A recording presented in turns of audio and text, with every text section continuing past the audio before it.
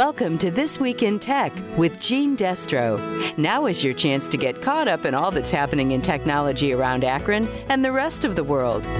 Now here's your host, Gene Destro.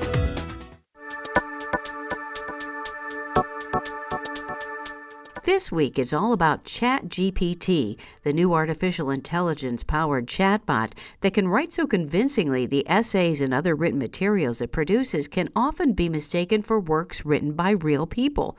This is obviously causing some concern for educators, as students may no longer need to actually do all of their own work, outsourcing it instead to a bot that's free and easily accessible online. So how is this going to affect the way they teach? I talked to professors from 3 schools in our area.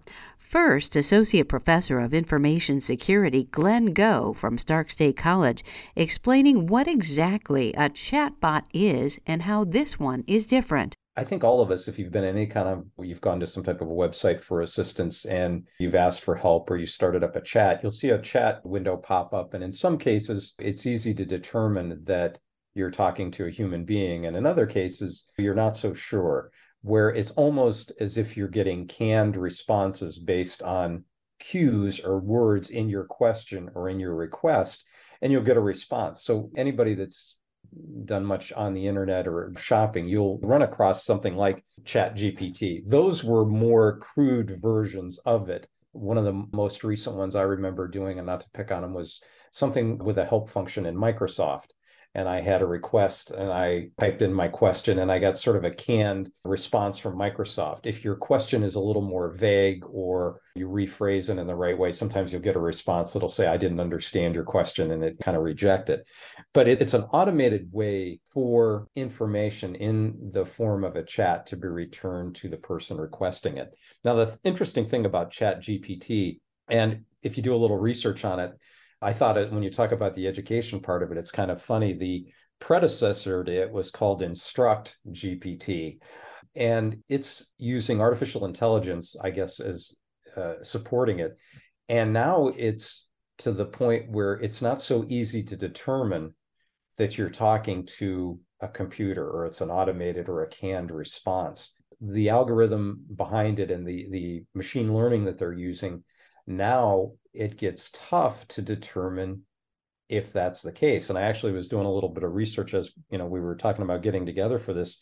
And there had been one prior where they had mentioned it, but this is supposedly passed the Turing test, where if you have an observer and they, in essence, watch the interaction between a couple of individuals not knowing who they are, they're not able to determine, or they weren't able to determine, that one of them was a computer, which is kind of revolutionary when you look at this technology. Next, University of Akron Director of Online, Continuing and Professional Education, Wendy Lampner. I think it's going to become another tool. I think we are having all the natural human reactions people have to tools that come out. There's people that are fearful. There are people that are excited, overly so, ascribe too much power to it. And there are people that are, we should ban it, but it's not going to be banned. We've actually been using artificial intelligence tools in work environments for a long time and going to continue to do more of that. So my philosophy is, if it's something that's used for work, the university certainly has an obligation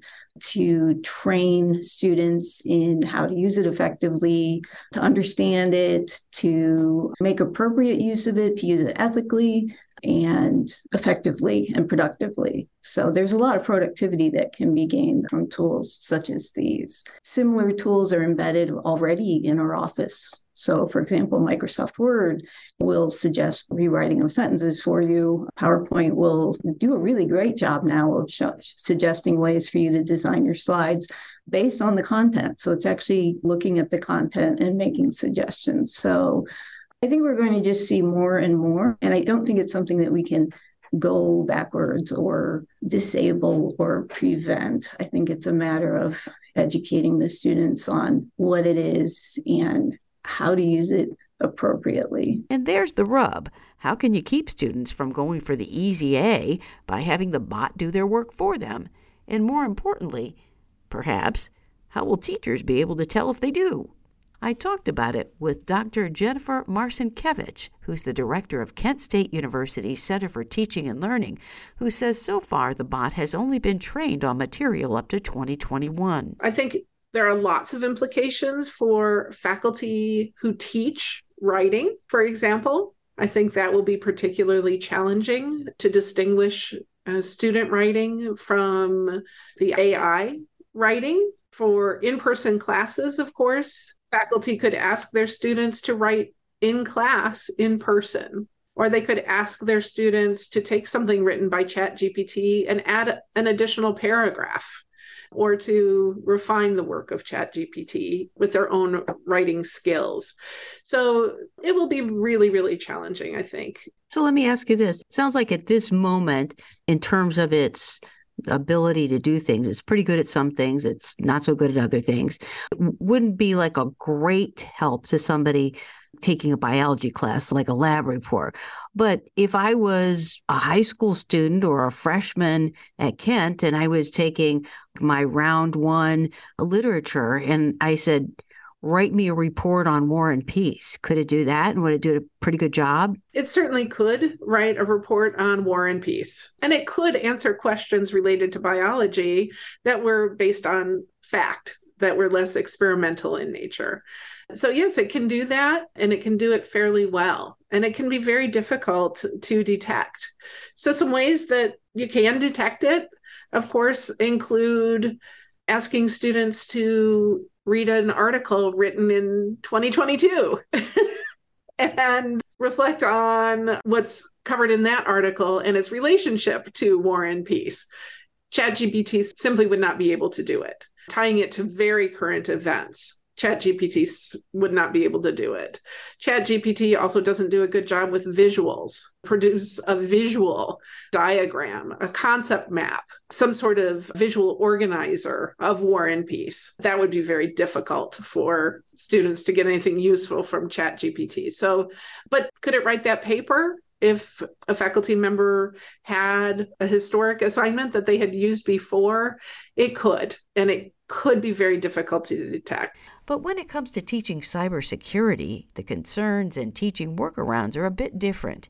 Here again is Professor Glenn Goh from Stark State College. A lot of students in my field, they're either generating or doing tests where there's an extended response required. I want them to explain a concept, not just give me a multiple choice or a true or false. Or they're doing lab work where they have an actual image. And as part of that, you can't just answer the question about the image. You have to show me. It's who, what, when, where, how, and why. Show me what you found, where you found it, how you found it, what tools you used to find it, and so on. So I guess my particular curriculum, I'm not so worried yet. So now expanding our view farther than the walls of the classroom and going out into the larger world, and specifically pointing at the implications that something like this might have for cybersecurity in general, national security in particular. Is this something that is of great concern to you in terms of disinformation, misinformation, and actual hackers using this?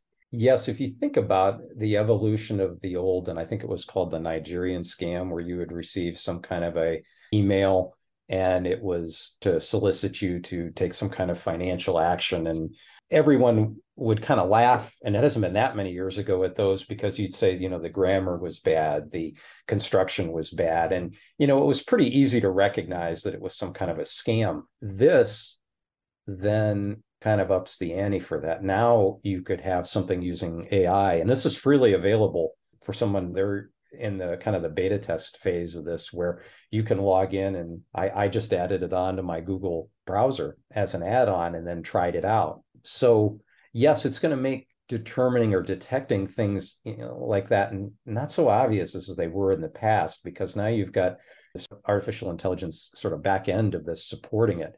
The other thing about it, and one of the reasons they're offering this for free right now, is they're using all of the information and the practice and this to develop or to teach this, or actually learn from what's going on right now. So it's going to get better and better.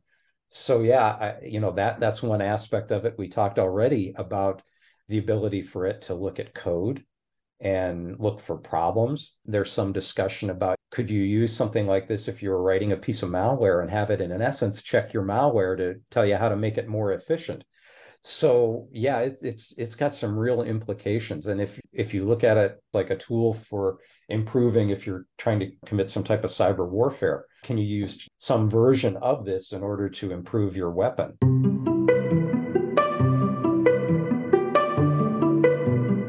That was Professor Glenn Goh from Stark State College. Thanks to him for joining our conversation, and also to Professors Wendy Lampner from the University of Akron and Jennifer Marcinkiewicz from Kent State University. And that's it for now. Stay happy and healthy, and we'll see you again next week. That was This Week in Tech with Gene Destro. Tune in next week for more tech news on 93.5 1590 WAKR and WAKR.net.